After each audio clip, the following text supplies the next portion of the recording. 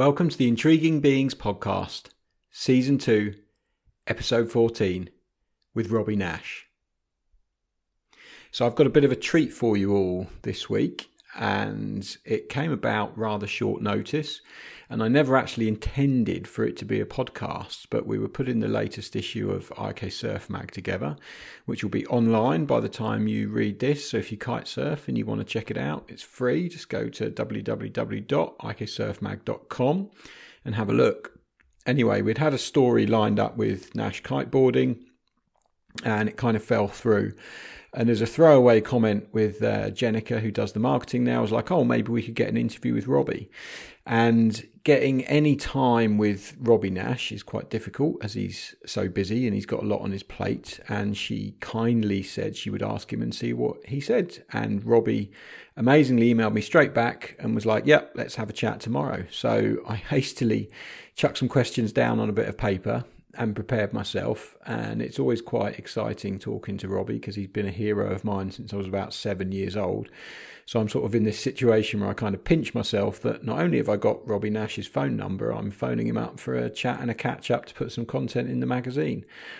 Something I could never have imagined when I was a 7-year-old windsurfer. Anyway, we talked for about 45 minutes, and he kindly gave me that much of his time. I knew he had a meeting at 10 a.m.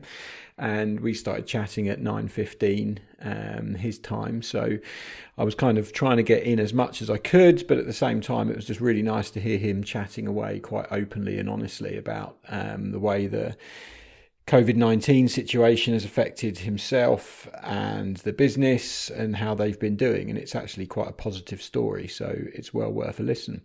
Anyway, while we were chatting, I thought this conversation is just too good to not turn into a podcast. So I've emailed Robbie and asked him if that's okay. He's had a listen and he's checked that he hasn't said anything too outlandish, which I assured him that he hadn't. But it's a really candid and interesting conversation between the two of us. So I really hope you enjoy it. I'm not going to waffle on too much more. I'm just going to get straight into it. As a caveat, I never normally do these over the phone. I really like talking to people face to face because I can control the audio and the inputs and the outputs.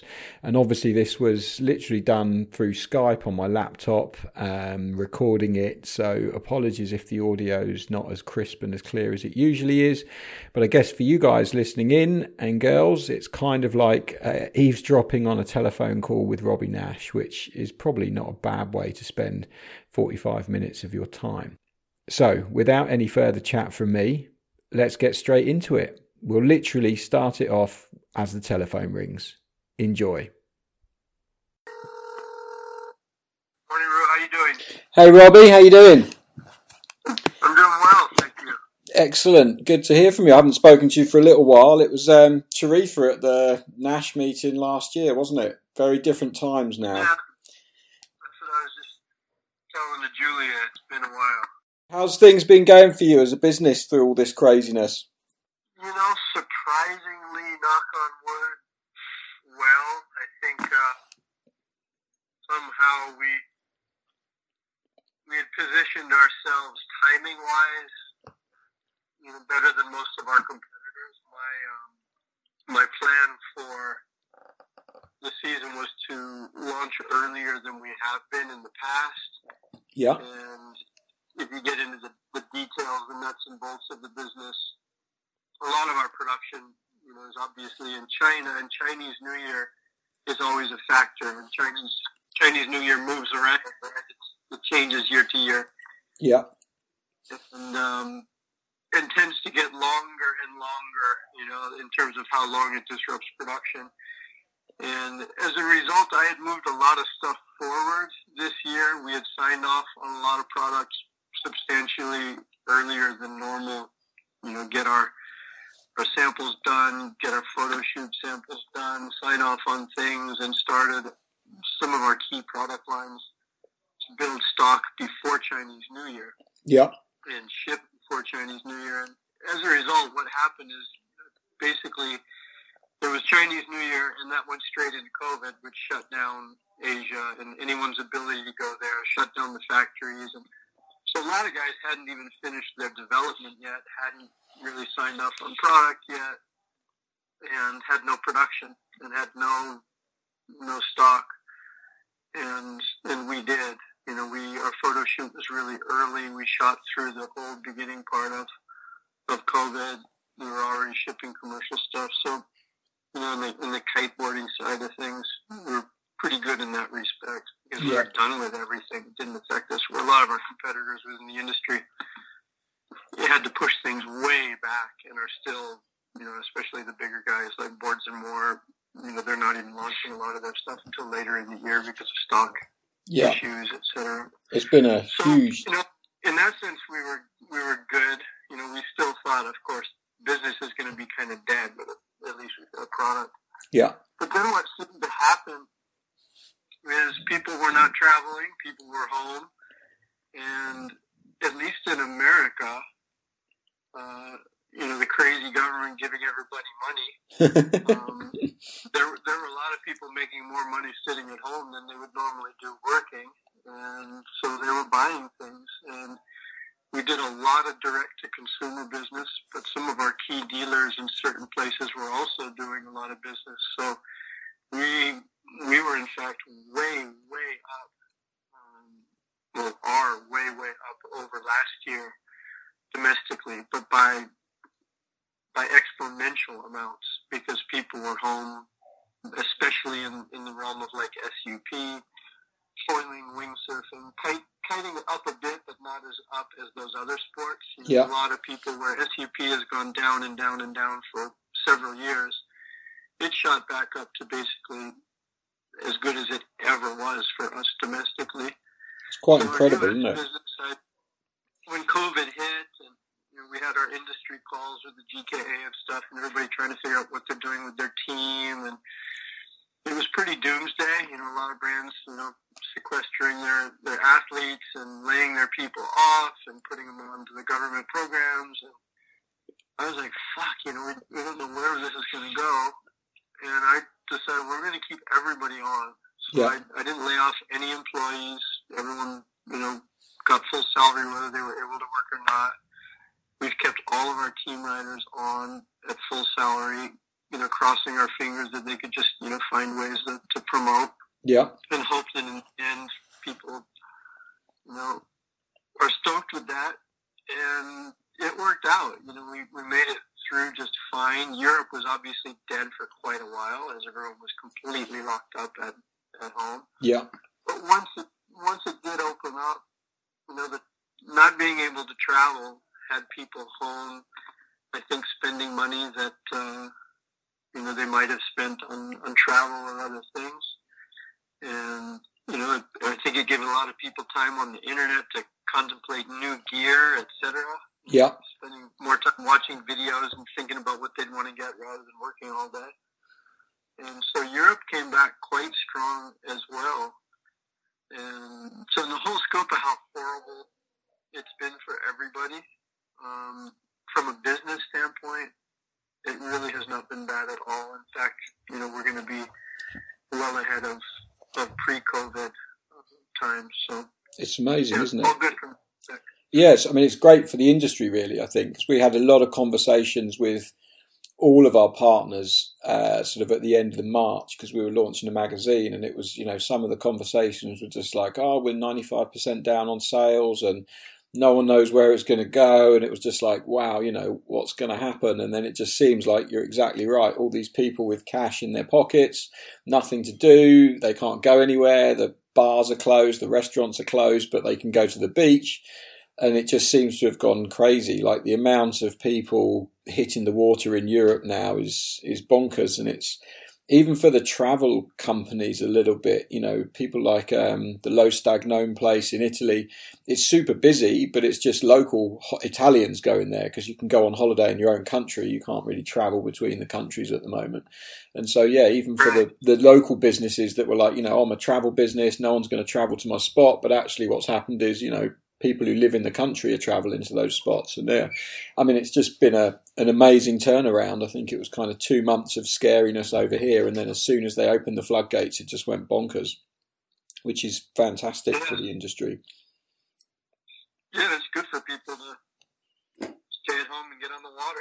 So Yeah. I'm always telling people that, so it's good. Yeah, perhaps it focused a few people's minds, people who've got kit in the garage and haven't used it in a while, but they've become focused on other things. And then suddenly when you tell a human being they can't do something, it kind of makes them want to do it even more. Yeah, exactly. And like you said, it dusts off the old gear, and then they realize, wow, I need a new sail, or man, I could use a new harness, or whatever it is. So it's good. How's it been on Maui itself? Were you guys banned from hitting the water? Because obviously it's a pretty big water-focused island. Did they ever sort of stop you from going to the beaches or anything, or were you allowed to kite and surf the whole time? No, I mean we were allowed the entire time to do everything. There was a period of time where they closed the beach parks, but only access to the beach parks. Lifeguards were still there, and you could still go surf, kite, windsurf, whatever. You just couldn't park in the parking lot. So you had to park across the street and walk over. That was the worst that they thought. But in terms of restricting access, no, it's been better than ever because it's been uncrowded to a degree. Very crowded with locals because no one at school and no one working. Yeah, so everyone's out.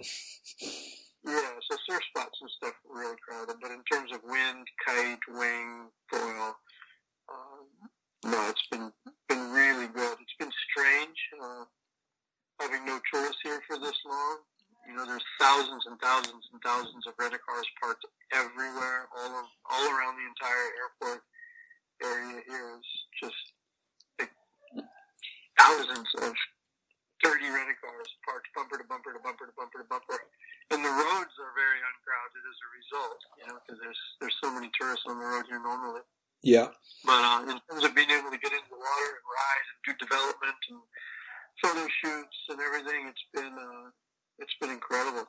So it's amazing. Through the beginning of COVID, we couldn't really post because people were freaking out. I posted a session at La Perouse and start getting all this hate mail. Oh, you're taking hospital beds from people. Yeah. Like I can't eat ice cream. You better not eat ice cream either. And it's not really. So out of respect, we kind of stopped posting anything on the water because we understood what people were going through in other parts of the world. Yeah. But here, nobody had. On Maui, we had like 1 case, 2 cases, no one in the hospital, and it's only actually in the last couple of weeks now kind of gotten worse.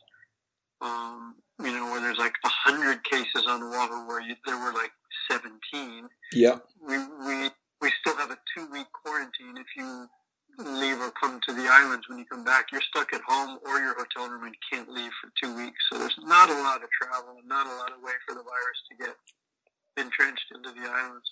I was going to say, that's the beauty of being an island, right? You can kind of close down your borders, being a small island, and make sure people quarantine, and you can kind of manage it a lot better than you could if you were on the mainland. Yeah, people can't just drive in. When you get here, we know when you got here and how you got here. They've been quite strict at monitoring people, and so the result of the economy is completely fucked. Yeah. But we don't have much of it. Yeah. I'm not sure which is better. Yeah. But it is difficult. It is what it is.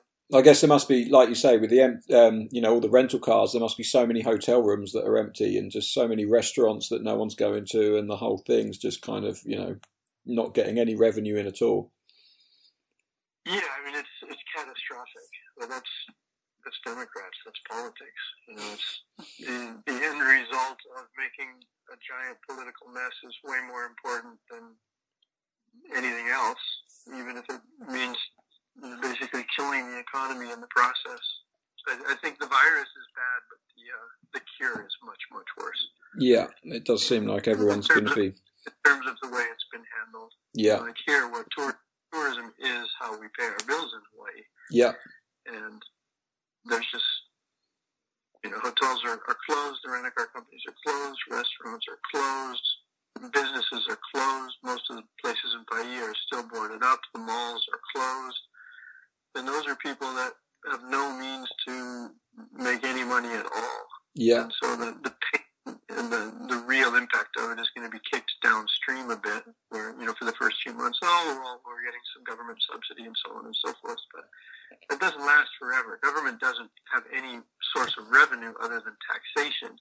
And when no one's earning any money, there's no taxes either. Yeah. And so, like, the state of Hawaii that wants to spend itself into a fix can't, and you can only tax the few people that are earning money so much to pay for everybody else that isn't earning money before the whole system kind of implodes. And that's kind of where we're heading right now, unfortunately, is, printing money and passing it out is not real economics. Can't go on forever.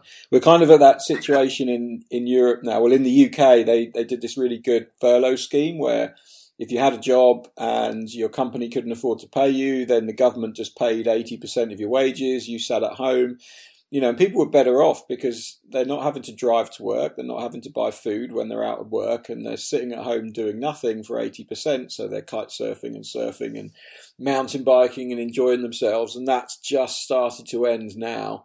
So, of course, there's been no redundancies here. So I know in the US there was a lot of, jobs lost and stuff. We haven't had that in the UK, but as companies are asked to start paying the wages for these staff, but there's no business because the economy's in the toilet, then that's when the redundancies come. So I think we're in an interesting kind of fork, as you like, where it's been all gravy, free money flying around for a while, but that's sort of stopping now. And how that's going to affect us over here, I don't know. But hopefully, not too much so in terms of the industry and kite surfing and water sports that can ride the wave. And I think as long as people can go to the beach and they have access to the beach, then there's going to be that desire to want gear and to get out there and kite. Yeah, we'll see. It's sort of uncharted territory. So yeah, it's definitely that. The economic impact of it will be far more reaching and last longer than the initial impact. You just need to be smart and conservative and flexible, and that's what we are. We don't have giant aspirations for conquering the universe by selling more gear than the other guy. We'll make what there's demand for, and like you say, there's always going to be people wanting to get out there. Yeah. So moving away from, the political COVID status quo, which is obviously what everyone's talking about, but this year is your 25-year anniversary as a company, which is a hell of a landmark. And I remember when, you first kind of had the Nash boards with Mistral back in the day. And obviously, it's been quite an incredible 25 years where you've picked some amazing sports that have become huge, kite surfing, stand-up paddling and things like that, and now windsurfing, which just seems to be exploding at a rate I could never have believed over here in Europe. What's your proudest moment over the last 25 years, do you think, in terms of running the business? Well, the S25 designation is actually more of an internal thing. Because obviously we've been around a lot longer than that. Yeah, with the custom boards and things like that. Yeah, 1979. Nalu Kai, the company that I formed to start Nash Sales Hawaii when we started doing sales, that's now 25 years old. So it was more the Maui operation. Yeah. As we're structured is 25 years. The brand itself and making and selling stuff obviously much longer. It's kind of the big production, I guess, isn't it? In terms of, that was when you first sort of went full bore, with large scale production and things. Yeah, beyond custom stuff. Yeah. Probably the fact that we made it this long is what I'm most proud of. I don't know what I'm doing. We've had a lot of fun, learned a lot, we've made some cool stuff over the years, like you said, for different sports, been in the right place at the right time, and have been very lucky many times over, whether it be with windsurfing or kite surfing or stand-up or foiling or now winging, and, kind of at the leading edge of a lot of fun stuff that not only do I enjoy riding it, but it's been neat being part of things that have enriched a lot of other lives as well. Yeah. And that we haven't ever tripped over our own feet so badly that we didn't make it back up. So, and I'm proud of that we've made it this far, being independent, obviously undercapitalized, cash based, never asked for money, never borrowed money, never sold out. So it's been an interesting journey, not always pleasant. Yeah. But rewarding, and right when you think things are going to get a little stale, something new comes along. So there's always challenges. And still loving getting on the water, playing with all the stuff we make. So that's the main thing. Well, there's been some pretty big challenges over the years. 2008 financial crash. What we're going through now. So I think that resilience as a business is, a testament to the team and to yourself and to the way you're running things. And like you say, by not having that investor, it means that when the chips are a bit down, it's not like you've got someone knocking on your door asking for all the money back. It's buck stops with you, I guess. So you've got that control. Yeah, it gives us a bit of freedom to kind of play things as we want. How do you feel the company's changed over the years? Is it a very different beast now to what it was, say, 20 years ago? Or, have you always kind of had similar numbers of people working for you, and has it kind of stayed fairly constant? Or has it been changing quite a bit?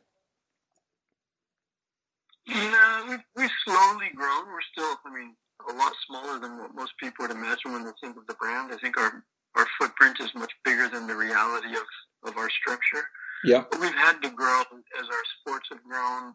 As when it was just windsurfing sales, it was pretty simple. Yeah. When it was just windsurfing sales and kites, it was still pretty simple. But if we run through our entire product line now, just logistically, between everything for windsurfing and everything for kiteboarding, foiling and SUP. Yeah, it's just crazy. Just all the various things that we do. We may not sell a lot of many of those things, but the amount of work to have them and to make the tech sheets and to put it into production and to manage the stock. So we've grown in terms of admin, we've grown in terms of engineers, especially the art department.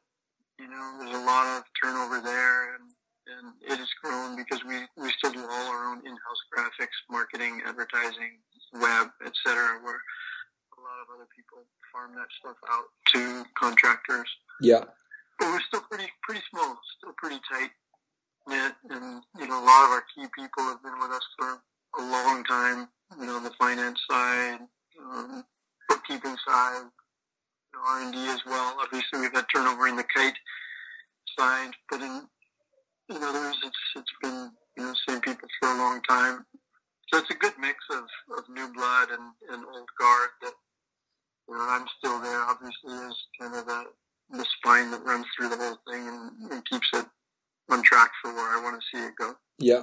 And you've had quite a few changes to the Nash team, certainly on the kite side of things recently. Are you kind of happy with where it is now? It feels like you've got a very young team, but you've got guys like Stig, who's amazing, by the way. We work with him quite a bit, and he's a really nice lad, and he's super keen. And then, Helena and Christoph and people like that coming on board. Has that been quite tough to sort of manage, or has it just kind of happened naturally, or is it something that you've been sort of pushing for a bit of change in a younger team to bring a bit of fresh blood to the operation?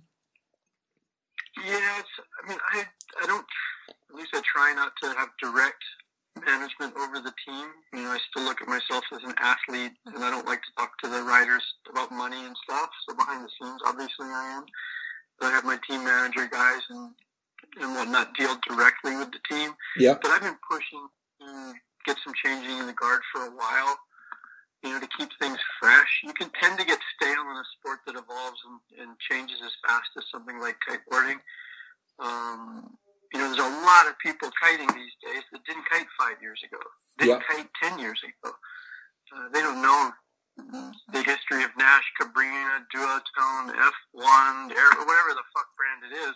They got into the sport and all these brands are there. What's the difference? Whoever the local hotshot at the beach is, or whoever is in the local shop pushing whichever brand, that's what you're going to polarize to. And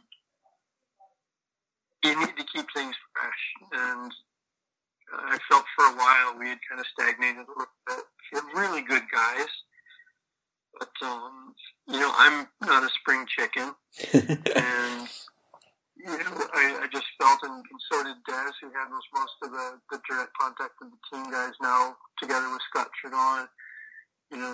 Felt, let's go ahead and try and get some more young, fresh, pushing guys. And it happened, fortunately, at the same time that our R&D was kind of getting some fresh blood as well. And so the result is, it's not like our designer is 20 years old.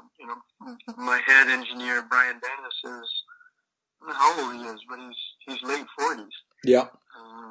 And Alex King is an incredible engineer. He's in his mid-20s. So he's young. And then with all these young team riders that are just frothing, that you give them an opportunity and they're stoked and they take the ball and run with it. They don't want to. When you've been doing something a long time and you've been really successful at it, you're not as hungry to get in your car and drive through another country and go do a demo, or go test something, or you just don't have that stoke that, there's wind, the trees are moving, I'm heading to the beach. You still love to ride, but there's not the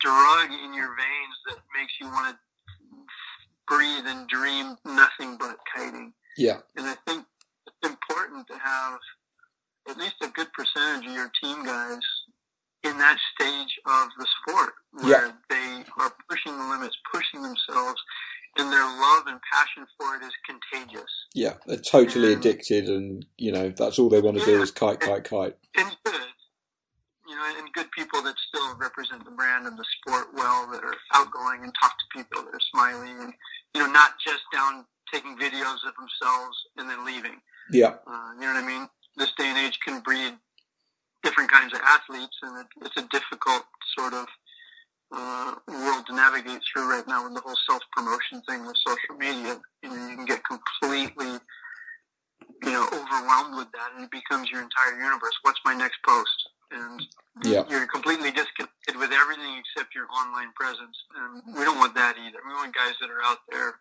sharing the passion for the sport, and hopefully in the process stoking people onto the Nash gear. And that's happening right now. The energy that we have within the brand right now, not just in kiting, but overall, is refreshing. Not that we had a bad team before. We've had really good guys all along. My R&D's been great. I'm not by any means putting down anything that we've had historically.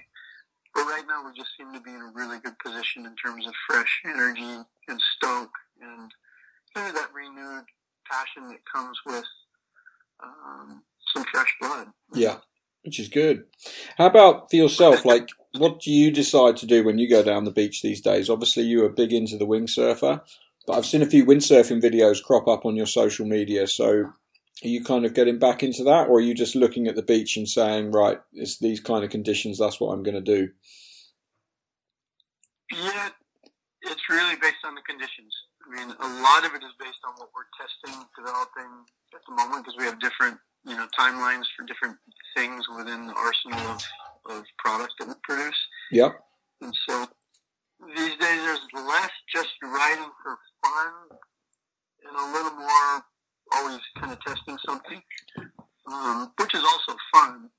But, behind the fun, I've got this foremast or this back wing or this boom or this sail or a different fin or something that I'm trying out. And then, trying to balance out the promotional side of it as well, because it seems that if people within any one of the sports see me personally waning in participation, it still has an effect on the business, at least the image of the business. So I try not to take too much of a visual break from any one sport. Yeah, it's just important for the brand, and then for Robbie Nash, quote unquote, as well. Trying to juggle and balance the different sports.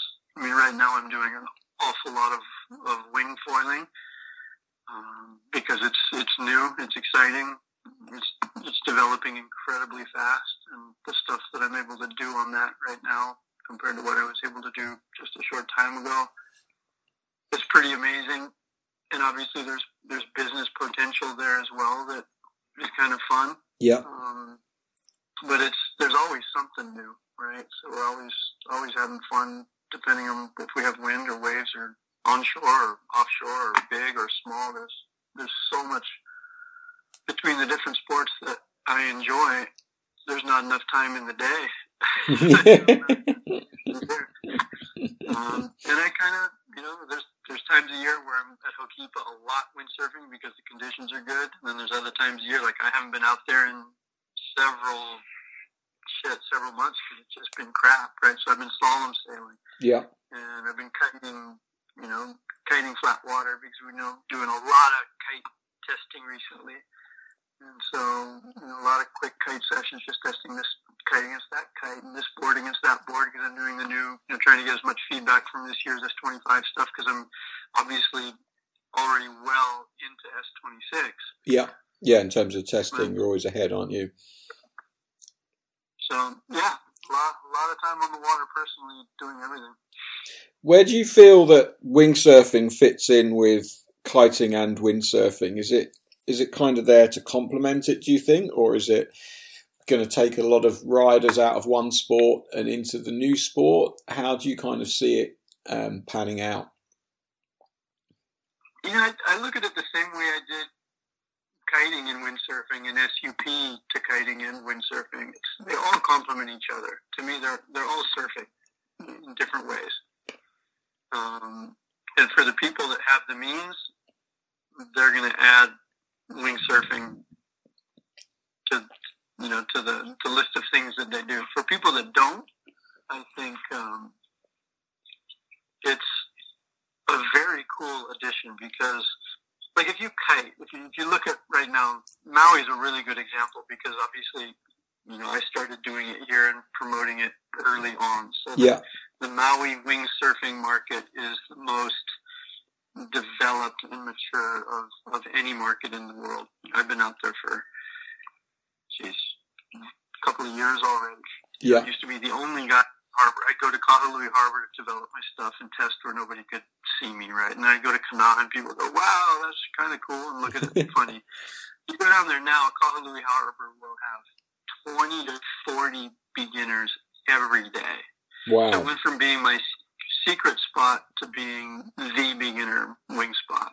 Wow. And you go to Kanaha right now with no tourists, no COVID, just locals. I used to be the only wing surfer out there, me, Mickey Schweiger, a couple of other people. Now, if you go down there at noon, there will be 10, 15 kiters. Yeah. 20 kiters maybe. 5 to 10 windsurfers. And 15 to 30 windsurfers. Wow. And there are times when you go out there and it's all windsurfers. And a lot of them are coming in not from wind sports.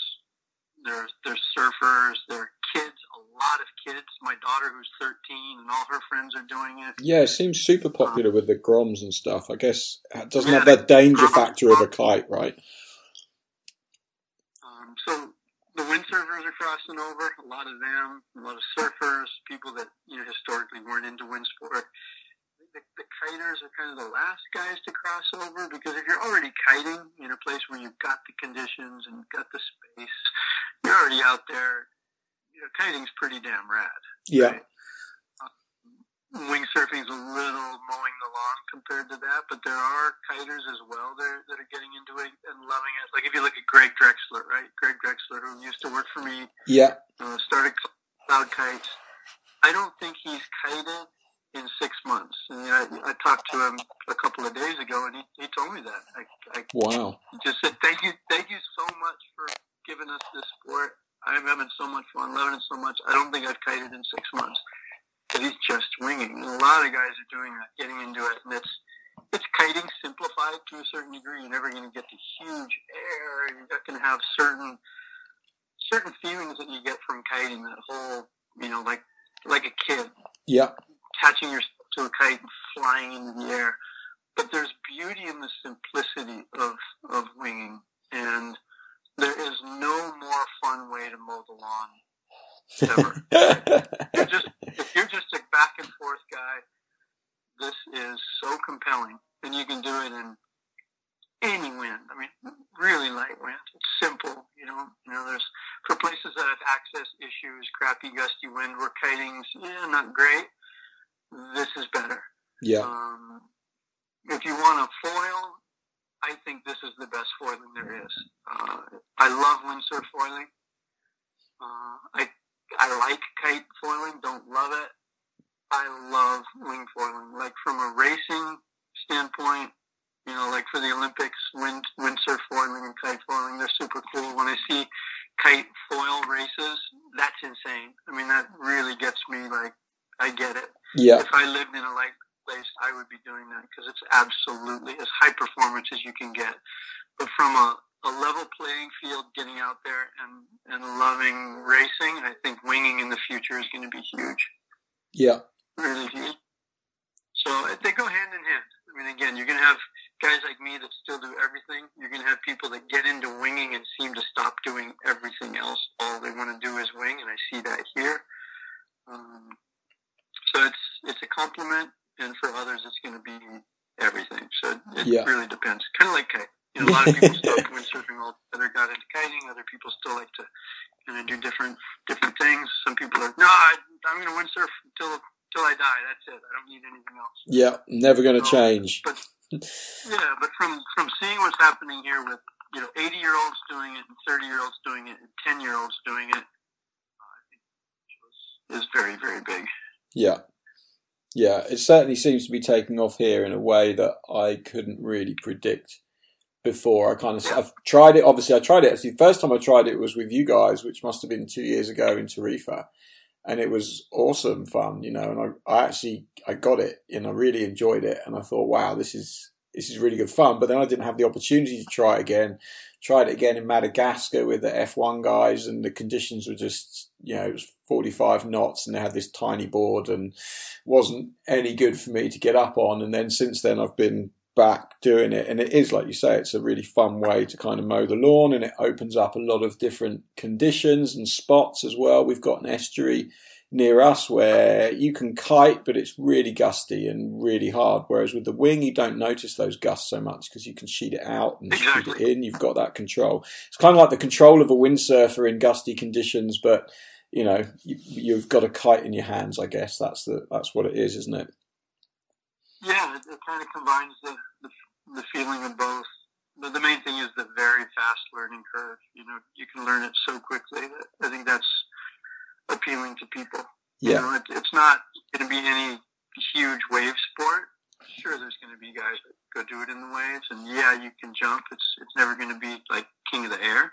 Yeah. But in terms of sailing, I mean, I look at it as like it's like windsurfing in the early days. Yeah. It's a pretty cool way to just go flying across the water in normal, accessible conditions. Yeah, just something fun to do and another tool to have in your arsenal, I guess, of ways to enjoy the ocean. Yeah. Last question for you, Robbie, because I know you've got to get on and you've got a meeting at 10, but you've been, kind of like the front of the Nash brand for so long now, and you've had to excel at all these different sports, from windsurfing to kite surfing, SUP, and now wingsurfing. Do you ever get tired of being, Robbie Nash and having to be that persona on the beach and when you're meeting people, or, is it still just as much fun for you as it was in those early days? Yeah, I think it's every bit as much fun now as it ever was. I get tired of the business side. I get tired of having that underlying kind of stress. Yeah.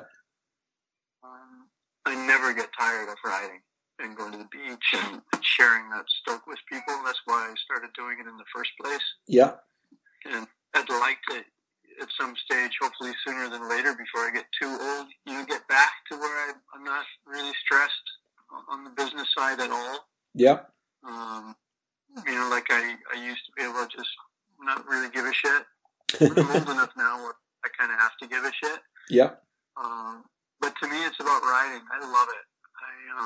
I love taking my freaking 10.8 Nalu single fin stand-up paddleboarding, going to the south side and riding waist-high waves. That's still so much fun to me. I love just being out in the water on a board, no matter what kind of board it is, and sharing that stoke with people. And I think that I'm pretty good at. I don't know if I'm really very good at anything else. I'm not a great businessman. I don't have any other great skill set. I'm socially not that gifted. I'm kind of a loner, but I love to share the stoke of surfing with people in its various nuances, whether it's kiting or windsurfing or foiling or whatever. I'm good at that, and I still love it.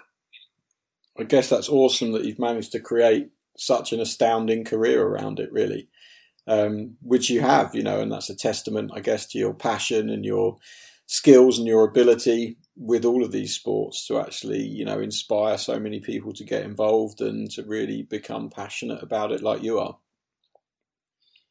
Yeah, sharing the stoke. That's what it's about. I mean, that's probably why I'm still doing it. That's still the reason I'm doing it. I never changed. I was never doing it to be the best. I never had some goal to achieve to win some title. I wasn't out to make $1 million and then I'm going to go become a motorcycle racer or a golfer or really wanted a plumbing business someday. This is what I do, and there's never been a plan. It's just been hopefully continuing down that path of loving what I do and being able to keep doing it. So far, my body's allowed me to keep doing it. A couple bumps in the road, but injuries heal and you get back to your new 100%, and hopefully I'll be able to keep doing it for a while. Awesome. Robbie, that's been fantastic. I think I've got plenty there to come up with a good article for this issue. So thank you so much for giving me your time. I know it's very precious and I know how busy you are, so I really appreciate that. No, you're very welcome. I mean, if you want just something specifically, like some people wonder if I'm just like in the background counting money or if I'm really like involved. And I'm really involved. Like I test every kite, I test every bar. I mean, most people don't know that like I actually design all the directionals. I don't do the twin tips because that would be a farce because I don't ride twin tips. But yeah. If you go through our line of directionals, where the global, the gecko, the carbon, the strapless monitor, the skater, I do all of them. And so it's kind of cool for people to know that. Yeah. Actually, yeah. I mean, I think you're one of the few people in the industry who runs a brand who does that, and I think that's one of the reasons why I have quite a lot of respect for you. I guess Rafael Sal over at F1 would be another one, but then you've got a lot of brands where the top guys aren't really doing that, and they're more of a businessman with shareholders and things rather than actually just getting involved and getting their hands dirty. And I think it's that passion and the stoke for riding new gear and trying different things and testing the equipment and wanting to sell something that you believe in to your customers that separates you guys and people like Rafael from some of the other brands out there. Yeah, no doubt. Yeah, Rafa's been there as well since the beginning, still on the water, which is important. Yeah, I think that's the thing, isn't it? It's like if you look at the people who spend large amounts of time on the water that are running the brands, then they've generally got some pretty solid products behind them because you want to ride something that's really good, so you're going to be working on it, making sure the prototypes are good and making sure that everything's as you'd want it to be when you sell it to someone, rather than leaving that to someone else to do and not really worrying about it too much and just making sure that the money's coming in on the business end. And yeah, I think that's good. I'm really looking forward to testing some of the new gear. I'm going to, after this call, get in touch with Jenica and see what we can arrange to get on test over here in the UK, because it's we're not going to be travelling anywhere anytime soon, are we? That's the big shame. Yeah, true. Yeah, we'll have to do some stuff over there. Makes it tough. Well, have a good day, or actually, sorry, have a good night. Yeah, that's great, Robert. It's brilliant. Well, we just... literally just got off the water. So we were kiting. I've just moved to Wales in the southwest of England. Mary and I got a place here, and we've just been working on it. We just got in when lockdown happened. So first week of lockdown, we somehow managed to move house, and then been dealing with this new place. And it's like 20 minutes to one of the best surf beaches in the UK. So we were literally down there. It was like double overhead, huge waves, super gnarly conditions. And I was like, oh, I've got to get off the water because I've got this call with Robbie and I need to be at home and I need to get some questions sorted and get it done. But I thought if ever there's a man that wouldn't mind if I was 5 minutes late for an interview because I've been on the water, it would be yourself. But fortunately... double high surf, all right. Yeah, it was good. But fortunately the traffic was great, so we got back fine. So I was there on time, so I'm pleased to make that happen. But yeah, thanks ever so much for your time, Robbie. And I look forward to you're welcome. having a beer somewhere with you soon and catching up again, I'm sure, all right? There you go. You got my mobile number, so if you ever need anything or just text me. Okay, awesome. Awesome. Thanks, Robbie. I'll speak soon. Cheers, buddy. Bye. Awesome. Bye. There we have it, a surprise episode 14. I hadn't planned on putting one of those out this week. I've been incredibly busy with the magazine, but as I said, it was just too good an opportunity to miss. I hope you all enjoyed it. Please remember to share these with people. The more people that listen to them, the more inspired I am to record more episodes. It's a little bit tricky at the moment. Obviously, we can't travel. I have got a couple of episodes in the bank that I'll be looking at and getting out over the next few weeks. So keep your ears peeled and there should be some new content coming up for you soon. Until the next time, you've been listening to me, Roo Chater, and the Intriguing Beings podcast.